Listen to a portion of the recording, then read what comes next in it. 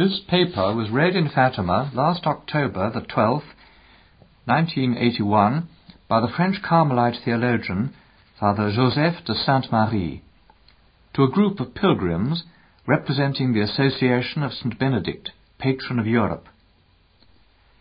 It's a synthesis of a fuller development of the significance of the Fatima message, which he hopes to have published shortly.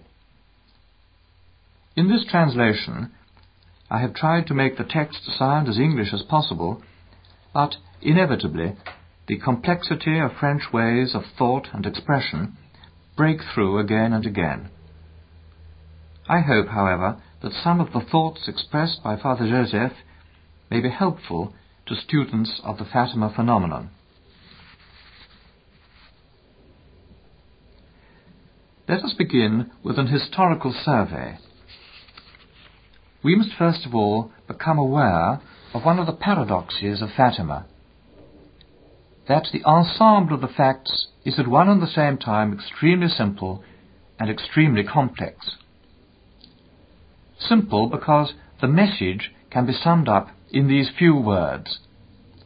God wishes to establish devotion to Mary's Immaculate Heart throughout the world. In one sense, that says everything there is to be said. So much for the simplicity of Fatima. At the same time, however, it is extremely complex. For this unique message, revealed in 1917, has since become progressively developed. We need to follow and study this development. And for that it is necessary to have historical documents, not all of which are accessible. It is also necessary to examine them critically, in order to evaluate them properly. And that, it must be acknowledged, is a very delicate problem. This is a question above all for the specialists, but you will appreciate that it is necessary to see both aspects at the same time. On the one hand, everything is there in the initial nucleus of Fatima. On the other hand, starting off from this nucleus, everything develops, including our enlightenment. This unfolding is most important for an understanding of Fatima. I shall now recall the facts of Fatima. For many people, these consist principally of the 6 apparitions of the Virgin Mary from May the 13th until October the 13th, 1917. But we must remember that those were preceded by 6 apparitions of an angel.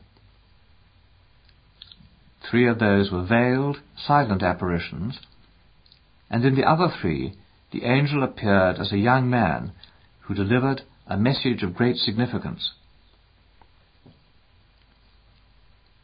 We may look at the Fatima story as a triptych. The center panel consists of the 6 apparitions of the Blessed Virgin. On the left we had the angelic preparation. On the right, what follows after, and in particular, Lucy's mission. The words which precede and succeed the central message enable us to understand better what Our Lady actually said.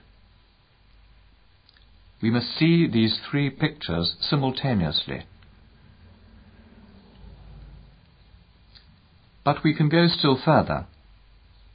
This triptych is not something rigid. It is a movement which can be traced back through history. It resembles the history of salvation itself. There, too, we see the preparation for our Lord's coming, then the 33 years of his life, and finally the accomplishment of his work in the history of the Church. The parallel is striking. The angelic preparation, the message of Our Lady, and finally the accomplishment of the message by means of God's chosen instrument, Sister Lucy. And at this point, I must underline an important point, because, as you know, there are students of Fatima who say, "We accept what Our Lady said in 1917, but not the rest, which are inventions of Sister Lucy." Why is this attitude itself unacceptable? Because on June the 13th, 1917, Our Lady said to Lucy, "God wishes to use you to make me better known and loved. He wishes to establish in the world devotion to my Immaculate Heart." Thus, on June the 13th, Lucy was chosen by Our Lady as witness to her message, as prophet of the will of God. The message she received was not a canonical, but a prophetic mission.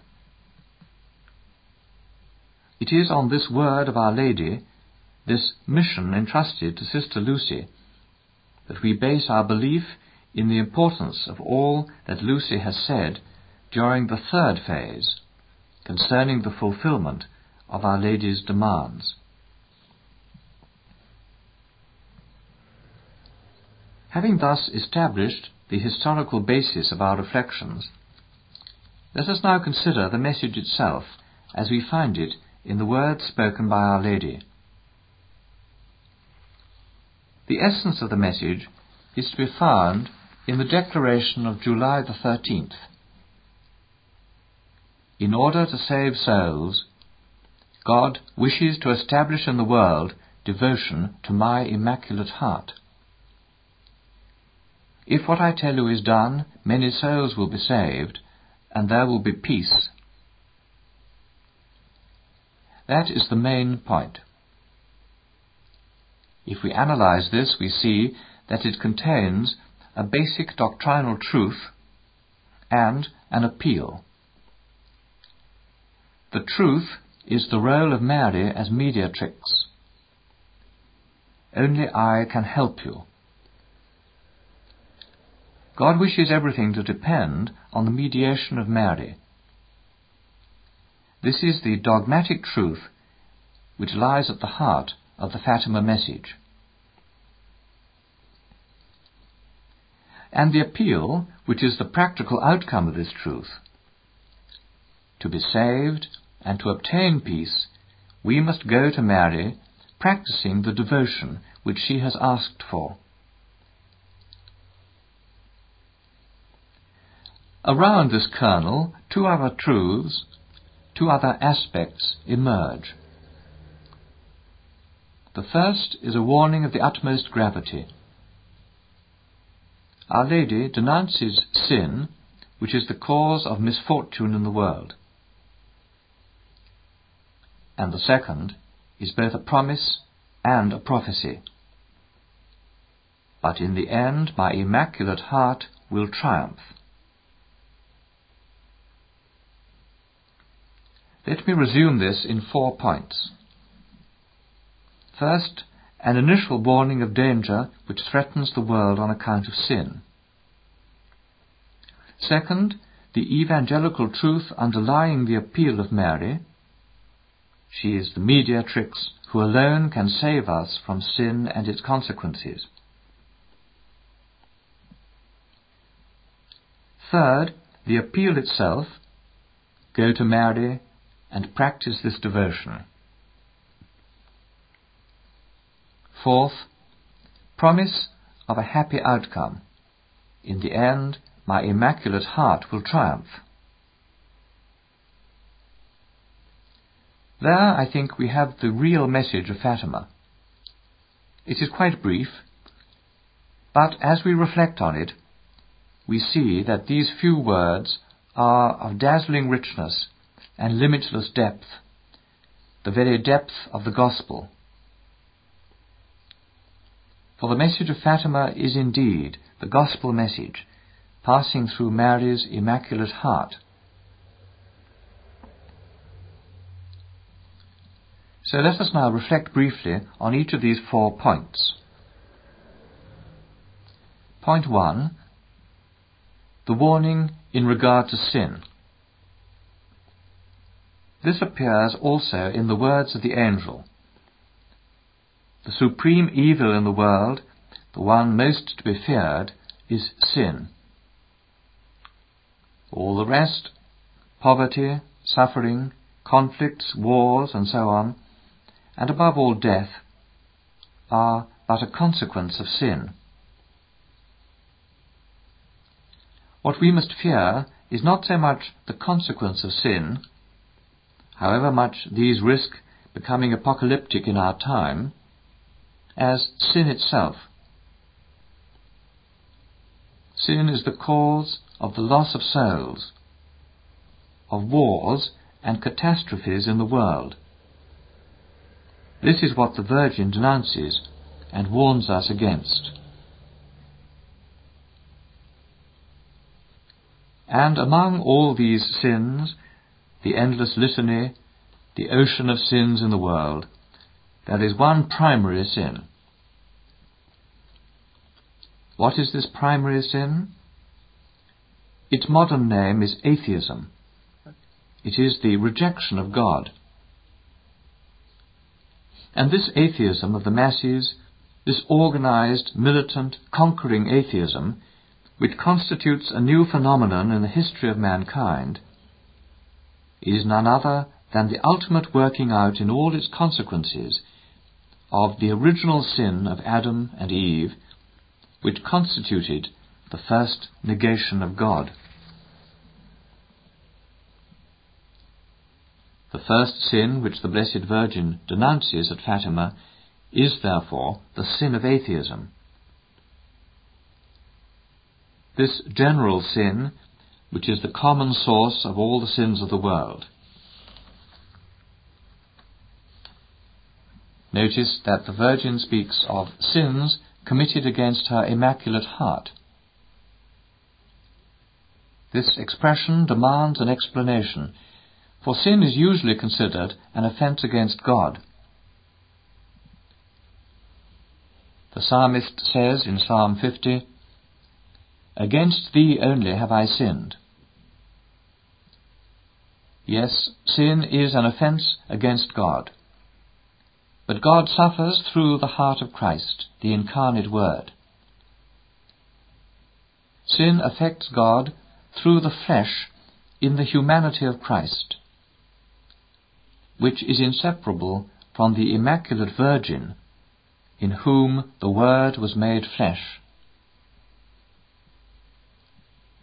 Thus sin wounds God in the humanity of Christ, from whom the Blessed Virgin Mary can never be separated. And so sin may be said to wound Mary's Immaculate Heart, at the same time as it wounds her Son's Sacred Heart. Atheism is the fundamental sin which affects both Christ and Mary. Hence the special role of Russia in the Fatima warning. And, I must emphasize, of communist Russia. For although the Blessed Virgin said Russia, I shall not say simply Russia, for this could refer to Holy Russia and its Christian vocation. Nor shall I say simply communism, for communism is now a worldwide phenomenon, and it has also another head, China. All that is implicit in the Fatima message. But I say communist Russia, Russia insomuch as it is the instrument chosen by Satan to establish his empire throughout the world. To counter this sin of communist Russia and to save the world, including Russia, from communism, the Blessed Virgin will demand the consecration of Russia to her Immaculate Heart.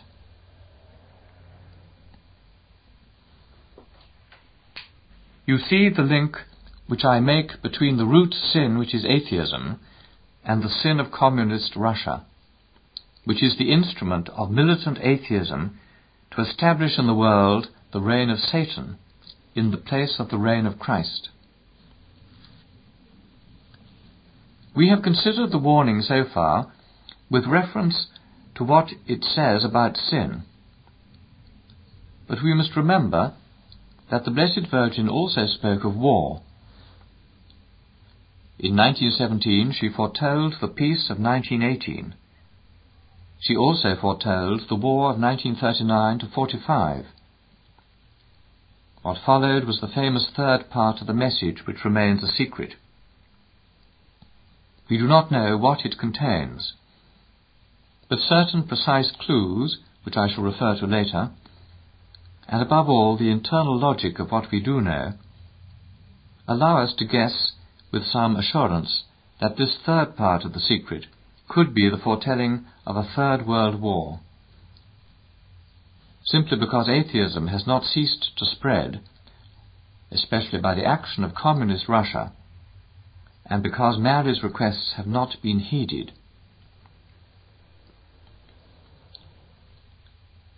You notice that I have dealt at some length with this warning. The sin of atheism, the instrument for the spread of which is communist Russia, leads to wars and cataclysms. That is what Our Lady said, and we can see the truth of it today. The remedy, and the only remedy, and we must impress this upon the Church today and upon the world, the only remedy against sin and its consequences is in the Immaculate Heart of Mary. It is contained in the response to her demands at Fatima.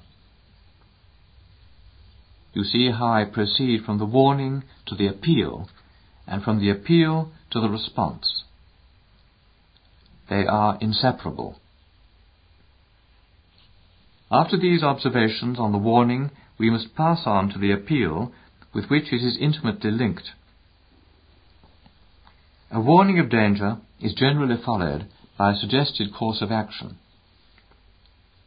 We shall understand this appeal better if we consider first its evangelical and theological basis, and second, that it is contained in the words, "I alone can save you." I have developed this theme at much greater length in the text which has provided the basis of this paper and which will be published in due course. Let me now examine briefly just two ideas. First, the mediation of Mary. This question, as you know, was discussed in the Council, and the objection made was drawn from St. Paul in his first letter to Timothy. Unus mediator. There is one mediator between God and men, Jesus Christ. To understand how this unique mediation of Christ does not supplant other mediations subordinate to his, we must turn to St. Thomas Aquinas. He shows it admirably. Let us begin by establishing a fact. Did Jesus Christ institute a priestly ministry? Yes or no? Yes, he did establish a ministerial priesthood. And does not a priest mediate between the people of God, the faithful, and those who are baptized, and Christ? Yes, the priest is a mediator. There then is fact number one.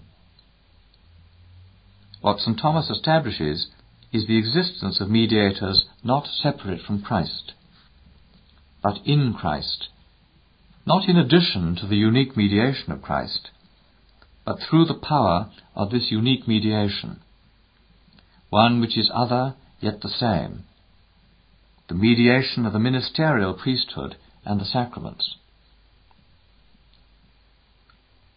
Therefore, it is not a question for discussion. It is a fact requiring acknowledgement, that there is one sole mediator, and that subordinate mediators are included in the richness of this unique mediation.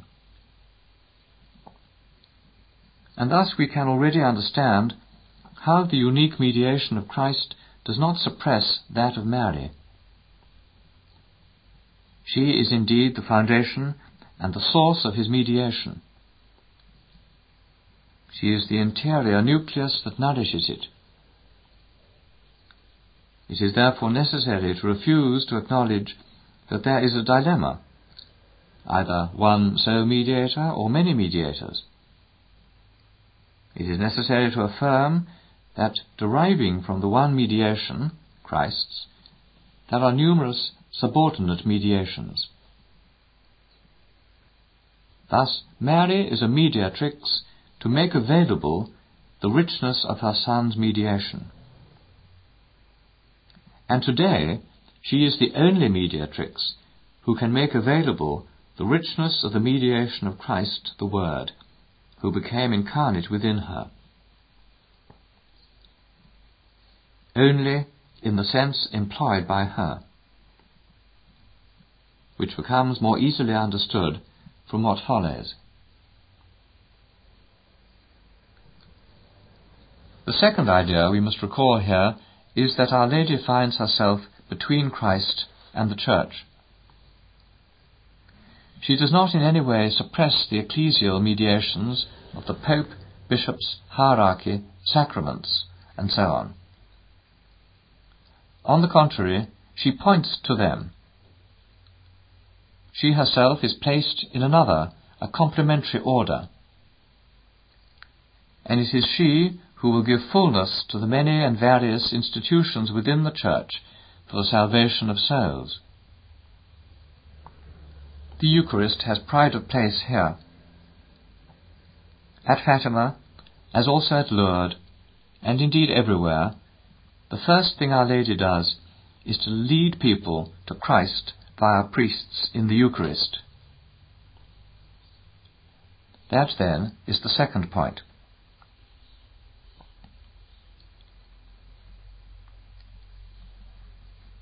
It is thus that we must understand what Our Lady means when she affirms that she alone can save us. She does not substitute herself for Christ.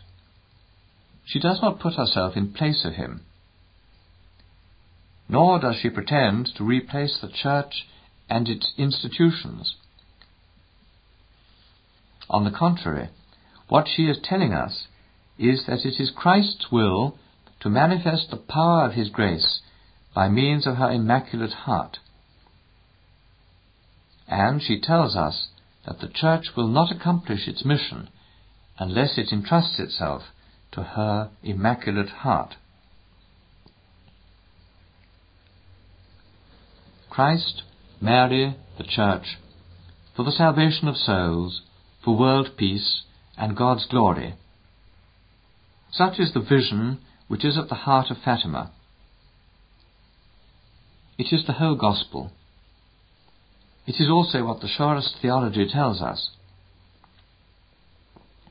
Thus you can see that at the heart of the message, and at the root of the consecration demanded by Mary, and of the devotion which he wishes us to live, there lies that great truth which God wants to triumph today, the truth on which theologians are working, which is known as the doctrine of Mary, mediatrix of all graces, or the universal mediation of Mary.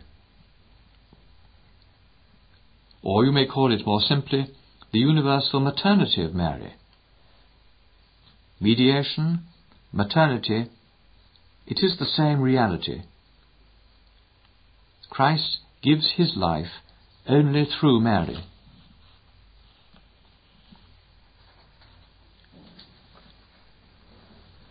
With these thoughts you may see the extraordinary richness of the simple words spoken by Mary to the children.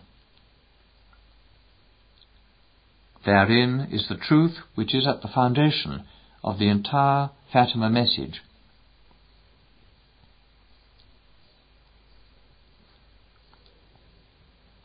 The third point is the appeal. We have already noted its contents and would now repeat its following essential features. Go to Mary in order to live your conversion. For this appeal, which the Virgin makes to us, is the appeal of the Gospel. The beginning of St. Matthew's Gospel is particularly clear. From that time Jesus began to preach and to say, "Do penance, for the kingdom of heaven is at hand."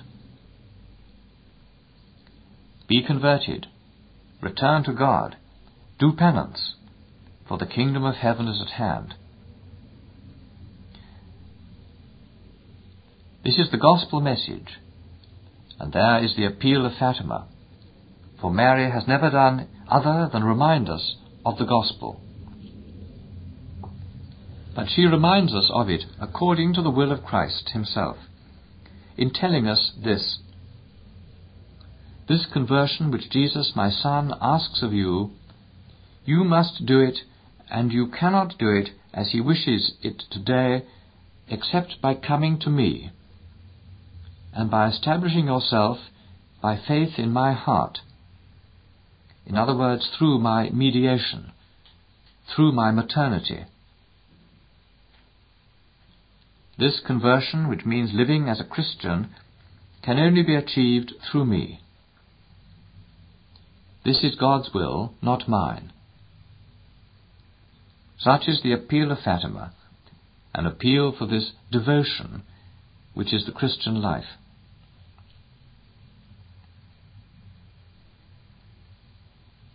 And I wish to point out that when Our Lady said, "God wishes to establish in the world devotion to my Immaculate Heart," she virtually said, "God wishes me to reign in the world."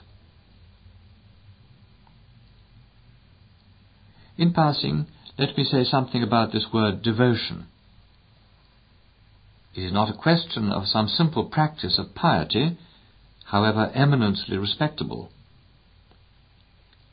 It is necessary to have respect for souls, and it is certainly not my intention to despise sound devotional practices, which are so dear to the Christian way of life.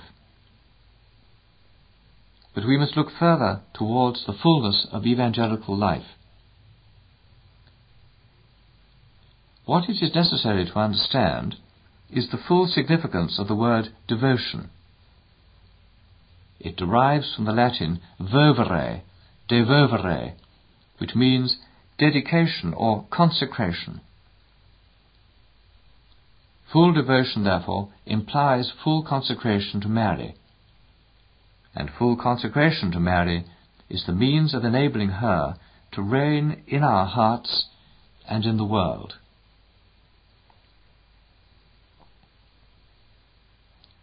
Such, then, is Our Lady's appeal.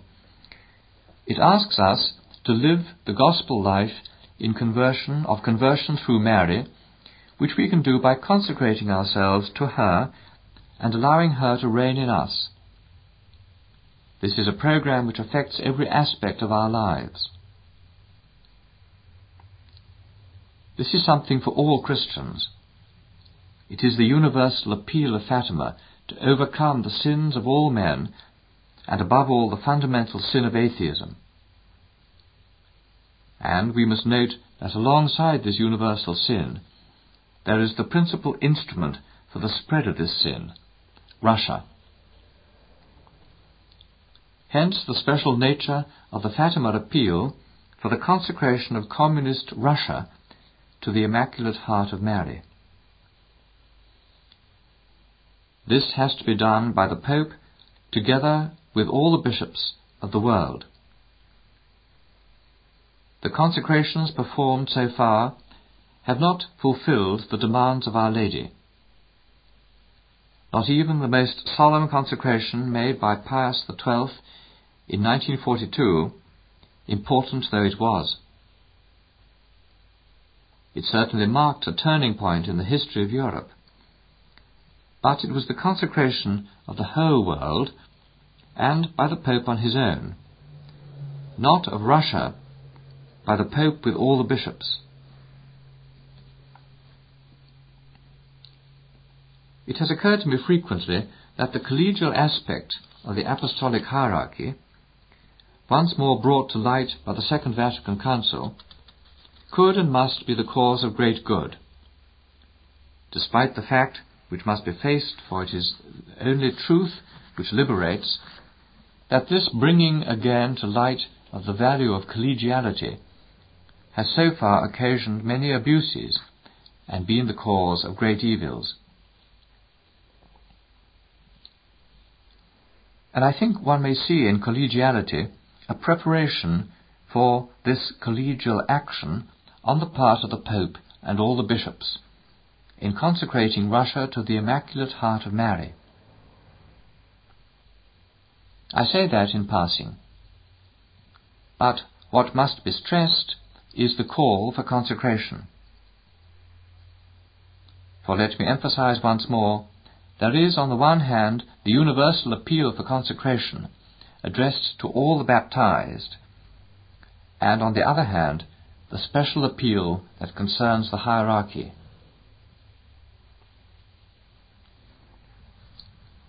And I say once more, why is the world today in such chaos, with terrorism continually spreading? Why is the world in all probability on the eve of apocalyptic catastrophes? It is because there has been no effective response to the will of God, which was made manifest by Our Lady of Fatima, and thereafter by means of various communications to Sister Lucy. You see now the vital and crucial importance of this Fatima appeal. This is the essence of my reflections. All that I shall say subsequently, from the historical, prophetic, or theological point of view, will be no more than arguments for sustaining and justifying a decision by the hierarchy, and first of all by helping it to be understood that by the fulfillment of this divine demand made manifest at Fatima, and by it alone may the world be saved, and that everything else is, as St. John of the Cross says, a mere beating of the air. All else is vain and a waste of time. All that is done towards establishing peace in the world, apart from the response to Our Lady's requests at Fatima, will be in vain and will end in failure. For if God has let His will be known in this way, it is not for men to seek alternative means. This appeal, therefore, is really the essential thing about Fatima. Next, and above all, we must discover, through this appeal, what devotion to Our Lady implies. For therein will be found the spiritual significance of the Fatima message. Life consecrated to Mary, life in Mary. Unfortunately, I cannot develop this theme here, and must leave you to meditate on it for yourselves. I shall, however, return to it later. So I pass on to my fourth point, the announcement and the promise of final victory. I must emphasize this fourth point because of its severity and gravity and its tragic aspect. The Fatima message nonetheless remains a message of immense hope. Note the manner in which Our Lady announces this final victory. But in the end my Immaculate Heart will triumph. Why the but? Because Our Lady knew that much time would elapse before her demands would be fulfilled. And why in the end? Because in the meanwhile, during the period of refusal and waiting, sin would increase with all its tragic consequences. You see, therefore, how in this announcement of final victory there is also contained an announcement of the sufferings which await mankind, a warning of the chastisements, if we may use this biblical word, which threaten us. Our Lady sees all that. Often those who meditate on the Fatima message are tempted to stop short at the aspect of sufferings and to see only catastrophes ahead, which is neither good, nor healthy, nor Christian. We must keep our eyes on the cross. We must meditate on the passion of Christ. But we must do so in the light of Easter and the resurrection. And that is exactly what Our Lady is helping us to do with her promise. But in the end, my Immaculate Heart will triumph. It is this announcement of final victory which makes the Fatima message a message of hope, a message of victory. It is in this hope, awakened by the prophetic words of Our Lady, that we find the strength and perseverance necessary to continue the Christian struggle day by day. This Christian struggle, which, let us have no illusions, will get more and more difficult as the world plunges deeper into atheism. And persecution, which is raging in the countries of Eastern Europe, will come to punish us in the West, because we have not responded to God's will to save ourselves through His Mother's heart. That is why, in the immediate future, we are presented with the cross of the Church. But this cross appears to us in the light of the resurrection, which is why I say that the message of Fatima is a message of hope, of peace, of strength, even of joy, because it is a message of eventual victory, and because this victory will be the victory of love. That is the significance of the word heart. My heart will triumph means love will triumph. It will triumph by means of the patience of the saints, as we are told in the Apocalypse, by means of the fidelity of the faithful, through our strength and constancy in bearing the cross which Jesus presents to us, each of us bearing his own, and the whole Church also bearing its cross. So you see the importance of pondering this final prophetic announcement, for it places the whole message and mystery of Fatima in the paschal light of Christ. Such then, my dear friends, are the thoughts developed in the first part of this talk, or rather in the study which I made to prepare it. And as I speak to you with an attentive eye on my watch, in order not to tax your patience unduly, you will understand why the second part of my talk must develop more rapidly. But I would like to try to present you with the essential ideas, for they are extremely important. We have already examined the message and its theological foundations.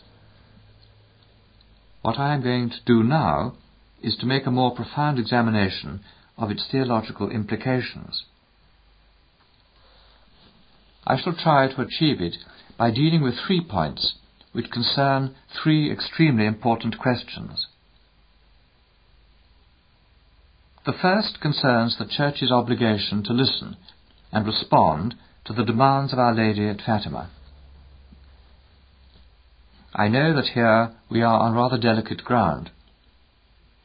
I hope I have not been lacking in theological and pastoral prudence, and that I have said nothing which is not grounded with assurance in the most certain doctrine of tradition and in the Church's magisterium.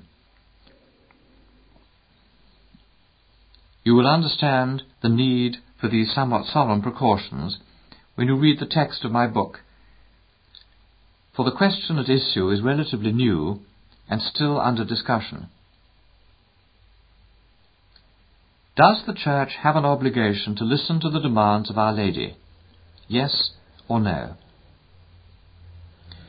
If you ask an ordinary member of the Church, he will probably reply with the common sense of faith, but of course, and he will be quite right. For, after all, if the Mother of God goes out of her way to speak to us, the very least we must do is to obey her as our Mother. Whether we be the humblest lay brother, or an office clerk, or even Pope himself, in relation to the Mother of God, we are all equally Mary's children, and if she gives us instructions, we should obey them. There is, nevertheless, a difficulty in demonstrating this obligation of obedience to the Blessed Virgin. It derives, first of all, from the fact that these messages from Mary are something relatively recent in the history of the Church.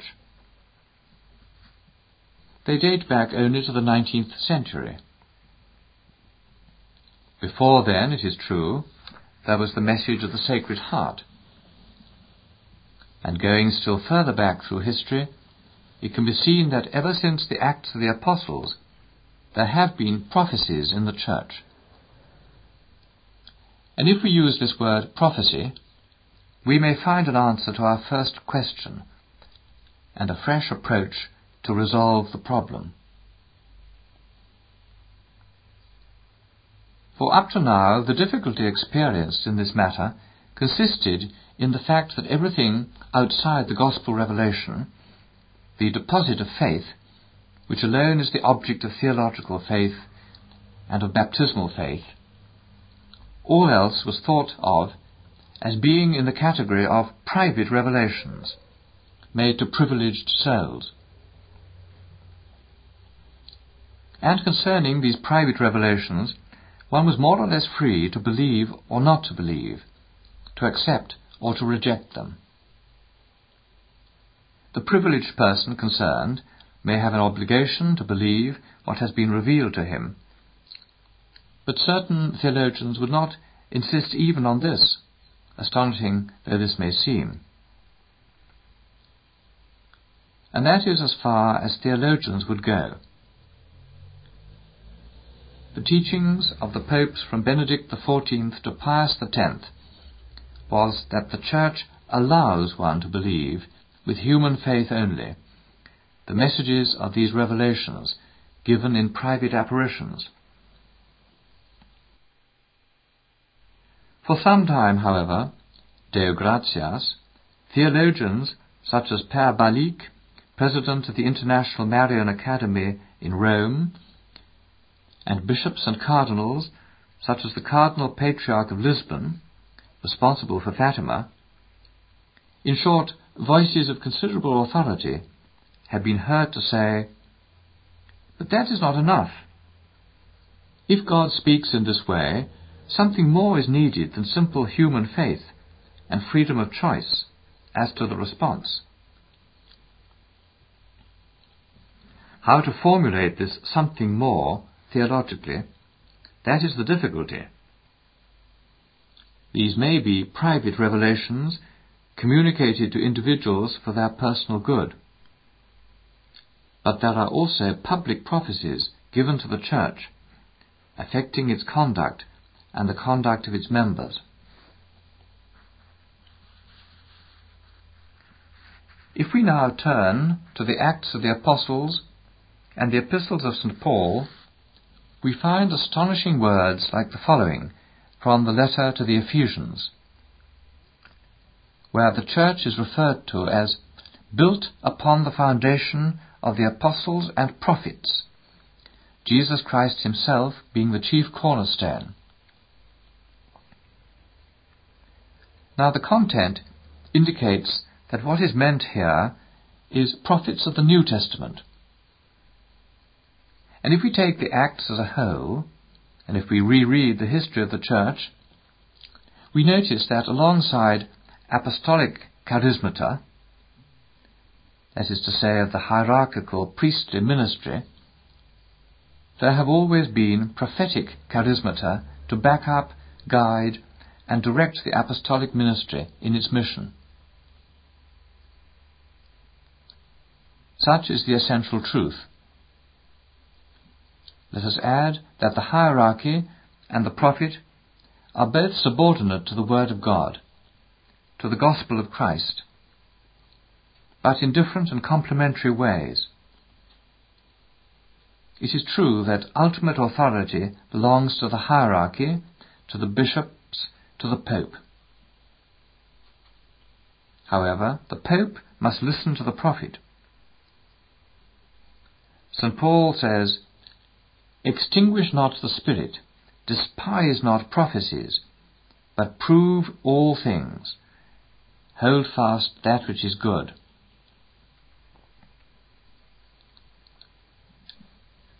These are the words of the New Testament. This is the will of God, on the basis of which one can and must affirm that prophecy is integral to the economy, to the conduct of the people of the New Covenant, and that prophecy is essential to the life of the Church. It is so in the following way. The priest, the pontiff, must discern whether the words of the prophet are of God. But once he has judged and recognized that a given prophecy is indeed from God, then he must obey, not as obeying the prophet, but as obeying God, whose instrument the prophet is. This, I think, is the theological way of showing that one is not free when faced with a prophetic message, once it has been recognized as divine in origin, but on the contrary, that it is a duty to receive it and submit to it. That is why, very reverend fathers and dear friends, it is the duty of the Pope and the bishops to obey Our Lady and to fulfill the demands she made at Fatima. It is one of their pastoral and apostolic obligations. These problems, as I have said, have as yet been little studied. Theological reflection on this matter is still exploratory. That is why the thesis proposed in my written text seems to me of great importance, both for its general implications and for its bearing on the message, that is to say, the public prophecy of Fatima. If this message comes from God, then the Church must receive it and submit to it. But since the Church has for some time recognized the message of Fatima as coming from God, it must therefore fulfill its demands as a matter of urgency. This, then, is the first question to be clarified, and we find ourselves on the side of good Christian common sense. If Our Lady has indeed spoken, then we must obviously obey her. But let us not forget the weight of responsibility resting on authority, which has to weigh its actions carefully and must act only when it has the assurance of obeying God. It is the humble but indispensable work of the theologian to propose to the hierarchy his considered opinion, of which the hierarchy is also the judge. The object of theological reflection being to help the hierarchy in its work of arriving at this assurance of truth.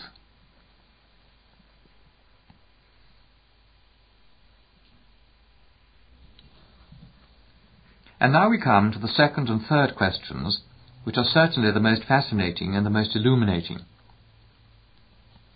I can only touch on them lightly now, and I would refer you to my forthcoming book for a more profound examination of them. What is the central truth? It is that Mary is the mediatrix of all graces. The time has come when God wants the whole world to recognize Mary's role in the history of salvation.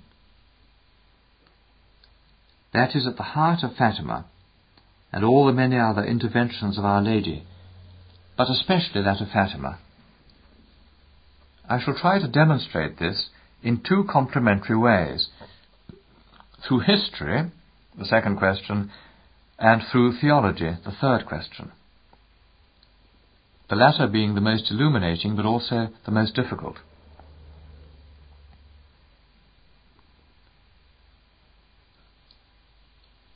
Let us examine how this truth of the mediation of Mary appears in the history of the 20th century in the West. For the history of the world has been dominated by the West from the time of Christ until the 20th century. In the 16th century there emerges the drama of the revolt over which God wishes to triumph by means of Mary's mediation. In order to demonstrate this, certain historical study is required. It is necessary to study the parallel development, on the one hand, of the rising tide of atheism in the modern world, and on the other hand, of a multiplicity of prophetic voices given by God to the Church in order to contain this sin. What we discover in the course of this historical study is the vision given in chapter 12 of the Apocalypse. Fatima is the woman clothed with the sun, the miracle of October the 13th, 1917. Communism is the red dragon of the denial of God, the red star of Moscow. Is it not obvious that the 20th century is the story of this battle between the woman of the Apocalypse on the one hand and the red dragon of communist atheism of the East and the practical atheism of the West on the other hand? For these are brother enemies, but also brothers in arms. East and West are joined in this common negation of God. It is this history which we must now retrace.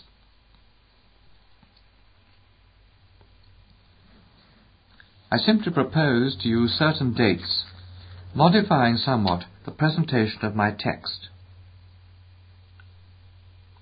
We must begin at the 16th century, which in the textbooks of history and literature is regarded as the beginning of modern times. The 16th century is the age of humanism and also of the Lutheran drama, of the Protestant revolt.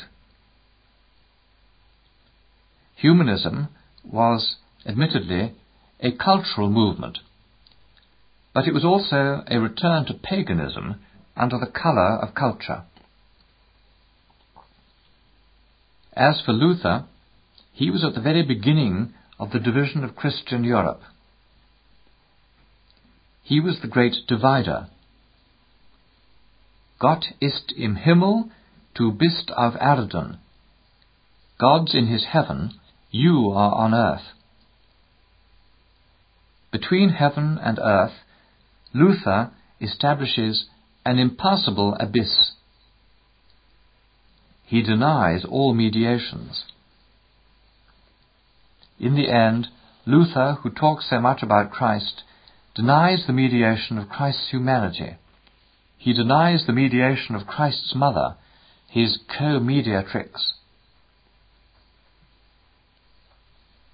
Therein lies the essential significance of the 16th century.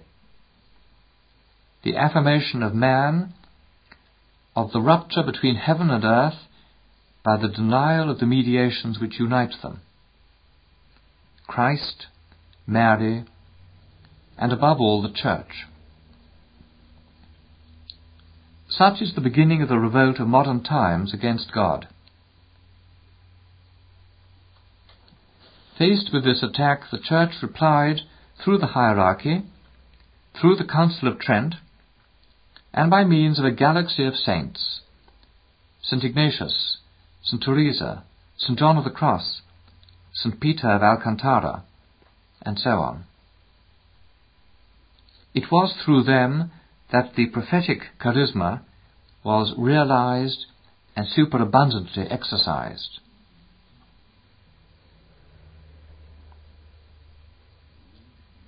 During the 17th century, the evil continued to spread. Whereas the 16th century had been the golden century of Spain with Charles V and the great glories of Spain, the 17th was the grand siècle of France. The evil originated in Germany with the spread of Protestantism. Then it spread to France. There it took root within the Church under the form of Jansenism, a sort of Catholic rehash of Protestantism and especially of Calvinism, which had the effect of freezing the very heart of Christ. And it was at that point that occurred the first prophecy of modern times, the revelations of the Sacred Heart to St. Margaret Mary Alacoque in 1675. They took place at Paray-le-Monial, and they represent an event in the history of the Church which was at one and the same time both old and new. Old because prophecy had always been a factor, and new because of the form it took.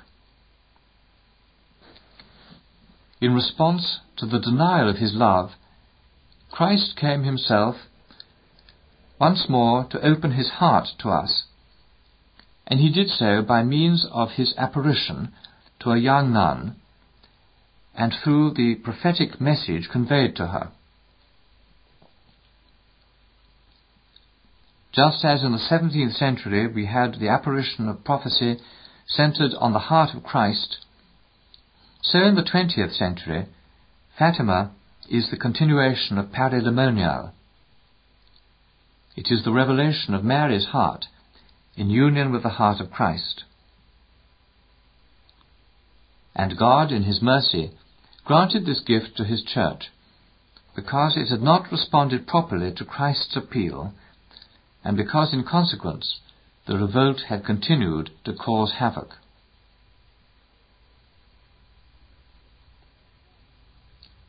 The 18th century saw a further expansion of rebellion, which reached its climax in the French Revolution, the first great act of organized political rebellion against God.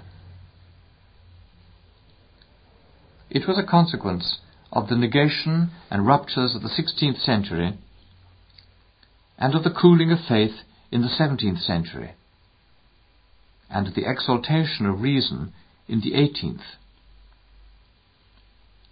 and also the exploitation of this revolt by the power of Freemasonry, which had been founded in 1717.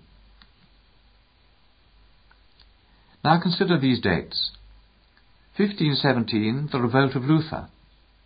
1717, the foundation of Freemasonry. 1917, the birth of Bolshevism and the response of God through Mary's Immaculate Heart at Fatima.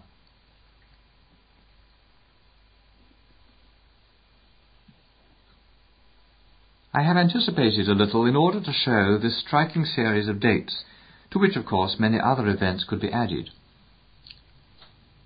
But going back to the 18th century, we see the French Revolution as the work of Masonry, which had come into being at the beginning of that century, and as the exaltation of reason. In other words, we see man rejecting God so as to become his own master and to be entirely self-sufficient.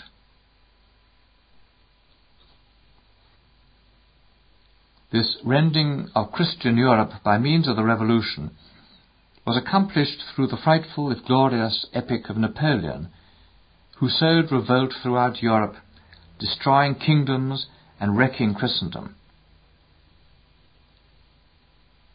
And the beginning of the 19th century was also a catastrophe for the Church and for the faith.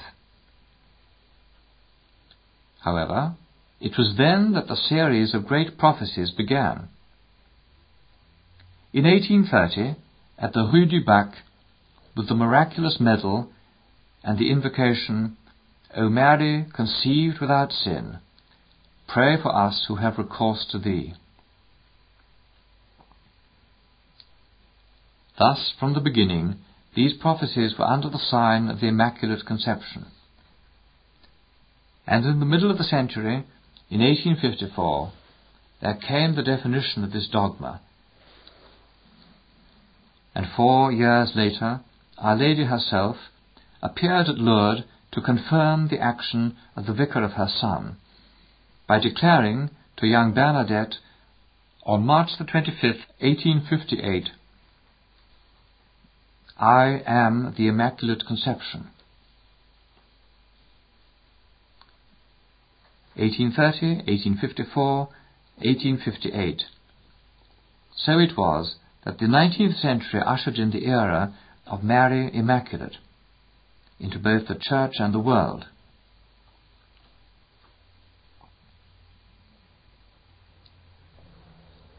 Passing on quickly, as we must, to the 20th century, we have the great turning point of 1917. Yet another point which I shall develop in my book. The turning point which is, at one and the same time, the outcome of, and a new point of departure for, not only this entire process of revolution, but also the whole of this prophetic revelation.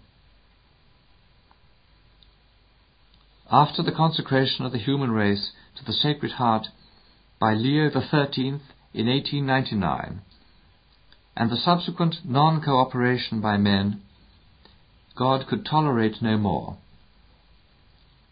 He could no longer permit men's crimes to go without chastisement. Yet neither could he cease to seek to spare us through pure mercy. And when men had refused to respond, or had given insufficient response to the appeal of his Son's heart, he sent them his mother. The heart of Christ somehow withdrew behind the heart of Mary. This was the great turning point of 1917. Let it be noted, at the very moment when, as a consequence of the Bolshevik victory, the Red Dragon emerged at one end of Europe in Leningrad, then still Petrograd, at the other end of Europe at Fatima, there appeared the woman clothed with the sun, the Immaculate Heart of Mary. Such was the miracle of October the 13th, 1917. The miracle of the sun, a miracle which calls for an entire book to itself. But, dear friends, remember the sun is the symbol of Christ. And as you know, this miracle of the sun was renewed 4 times at the Vatican for Pius XII in 1950, when he defined the doctrine of the Assumption, which is the dogma of Mary taken up into heaven, of Mary assumed by Christ, the dogma of the woman totally reclaimed by the Son of Justice, and established by him in glory and in the power of his kingship, as Son of both heaven and earth. You can therefore see the relationship between Fatima and the dogma of the Assumption. That is why it can and must be affirmed that with Fatima, but also with this date 1950, right in the middle of the 20th century, with these 2 dates, which are inseparable, there began, as an extension of the era of the Immaculate in the 19th century, the era of the Assumption, the era of the woman clothed with the sun. This, then, is the message of Fatima, in all its glorious brilliance, in all its salvific power.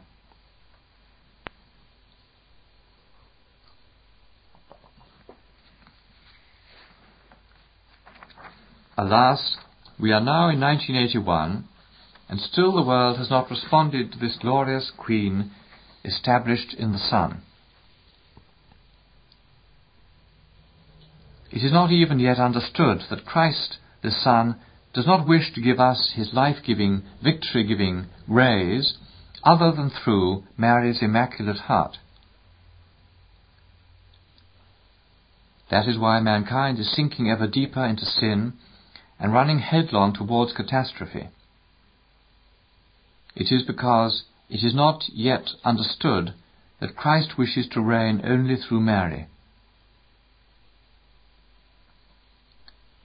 My conclusion is as follows. The message has been given. Sister Lucy has suffered a sort of martyrdom since 1917 because there has been so little effective response to Our Lady's demands. We must therefore meditate on the message and concentrate our attention on the heart of Mary and her appeal, which is not an abstract appeal, but the appeal of our mother's heart. We must look towards her, listen to her, and hear what she says to us all. Come to my heart, for only by so doing will you be converted and become sufficiently steadfast in the battles which await you and able for the crosses which you must bear.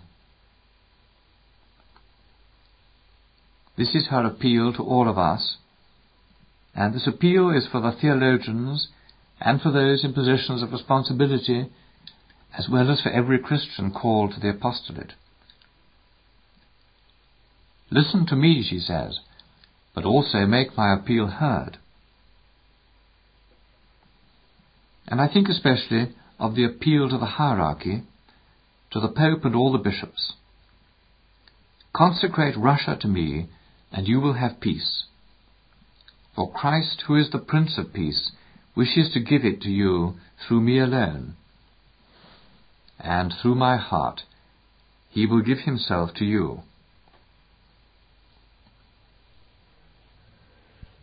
Finally, a word of practical advice.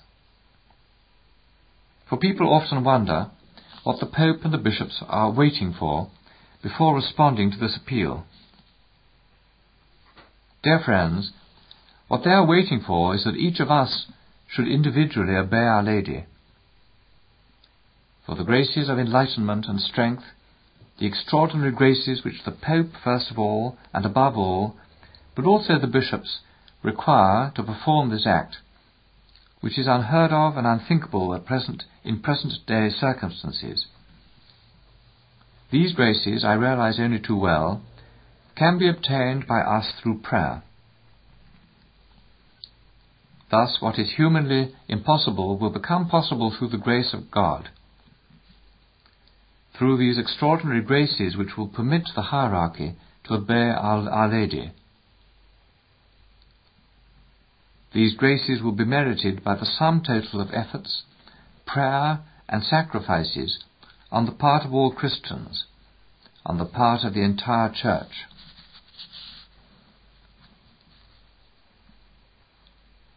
My conclusion is therefore very practical. Let there be no hysteria concerning dates or concerning expectation of chastisement.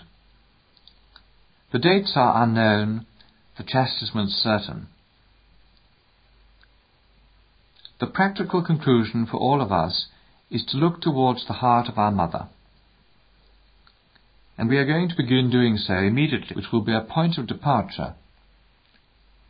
It will be a point of departure from your hearing Our Lady's appeal. And my joy will derive from having contributed towards this. It will be a point of departure in that, having heard Our Lady's appeal, you will learn to make each succeeding day's response increasingly effective. My talk is offered to you, among so many other things, in order to help you to make it a point of departure for learning to respond to Mary. It is from the efforts of the entire Church, from the prayer and sacrifice of each one of us, that there will come the movement and the graces necessary to permit the Pope and the successors of the Apostles to make this liberating consecration. It is then that Mary's heart will triumph. It is then that peace will be given to Russia, and starting with Russia, to the entire world.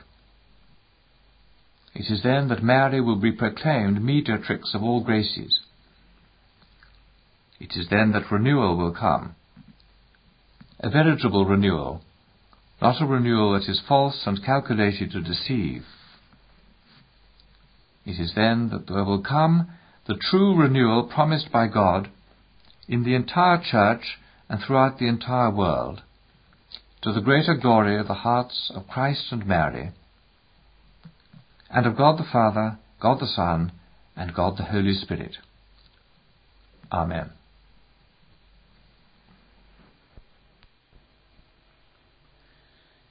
Several weeks before Pope John Paul II's visit to Fatima on May the 13th, 1982, most bishops were informed that it was the Holy Father's intention to renew the 2 acts of consecration to the Immaculate Heart of Mary made by Pope Pius XII, and this new act was to be in spiritual union with all the bishops of the world. The Holy Father did make this consecration on May the 13th, 1982, under the title of an act of entrusting. But the full significance of this action can only be appreciated with reference to the acts of consecration made by his predecessors, and in particular those made by Pope Pius XII. Pope Pius XII had consecrated the world to the Immaculate Heart of Mary on October the 31st, 1942, with special reference to those people, and I quote, "in whose homes an honoured place was ever accorded thy venerable icon." And on July the 17th, 1952, he consecrated Russia explicitly to the Immaculate Heart of Mary. On both occasions, however, the bishops throughout the world did not participate, as had been requested by Our Lady of Fatima. On November the 21st, 1964, Pope Paul VI repeated the consecrations in the presence of the Council Fathers, but without their active participation. By contrast, Pope John Paul II's consecration, or act of entrusting, was clearly intended to be in spiritual union with all the bishops of the Church. For, in the wording of the consecration, the Holy Father particularly states, and I quote, "that particular bond whereby we constitute a body and a college." And later he says, "In the bond of this union I utter the words of the present act." Furthermore, in his homily on May the 13th, 1982, the same day, Pope John Paul specifically recalled what had been done by his predecessors when they consecrated the world to the Immaculate Heart of the Mother, when they consecrated especially to that heart those people which particularly need to be consecrated. And he had previously made explicit reference to Pope Pius XII, who had consecrated the human race, and especially the peoples of Russia, to the Immaculate Heart of Mary. Moreover, Pope John Paul's act of entrusting itself recalls that 40 years ago, and again 10 years later, your servant Pope Pius XII entrusted and consecrated to your Immaculate Heart the whole world, especially those people for which you had particular love and solicitude, adding in a later paragraph, "In a special way we entrust and consecrate to you those individuals and nations which particularly need to be entrusted and consecrated." Therefore, even although Pope John Paul's consecration does not include the word Russia, since his homily and the consecration cannot be dissociated, one cannot deny that the peoples of Russia are specifically indicated in the consecration, this time intended to be fully collegial with the bishops. One must also consider this consecration in relation to Sister Lucia's letter to Pope Pius XII, dated October the 24th, 1940, in which he stated that our good Lord had himself, in several intimate communications, indicated that it was his desire that the Pope should consecrate the world to the Immaculate Heart of Mary, with a special mention for Russia. However, even if for his part Pope John Paul has fulfilled Our Lady's demand, it would nevertheless seem that for their part the bishops have yet to comply with the Holy Father's request to act with him in their collegial bond. However, all is not lost, for in his homily on May the 13th, the Holy Father also announced that precisely because the message of Fatima is still more relevant than it was 65 years ago, it is to be the subject of next year's Synod of Bishops, which we are already preparing for.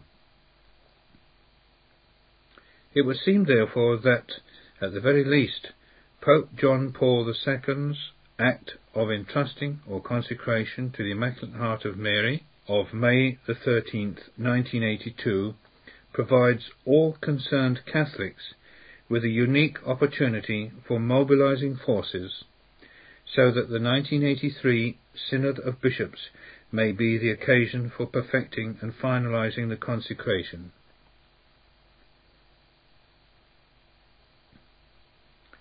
We wish to thank the editor of Approaches for allowing us to use material published in 2 supplements to his 77th edition.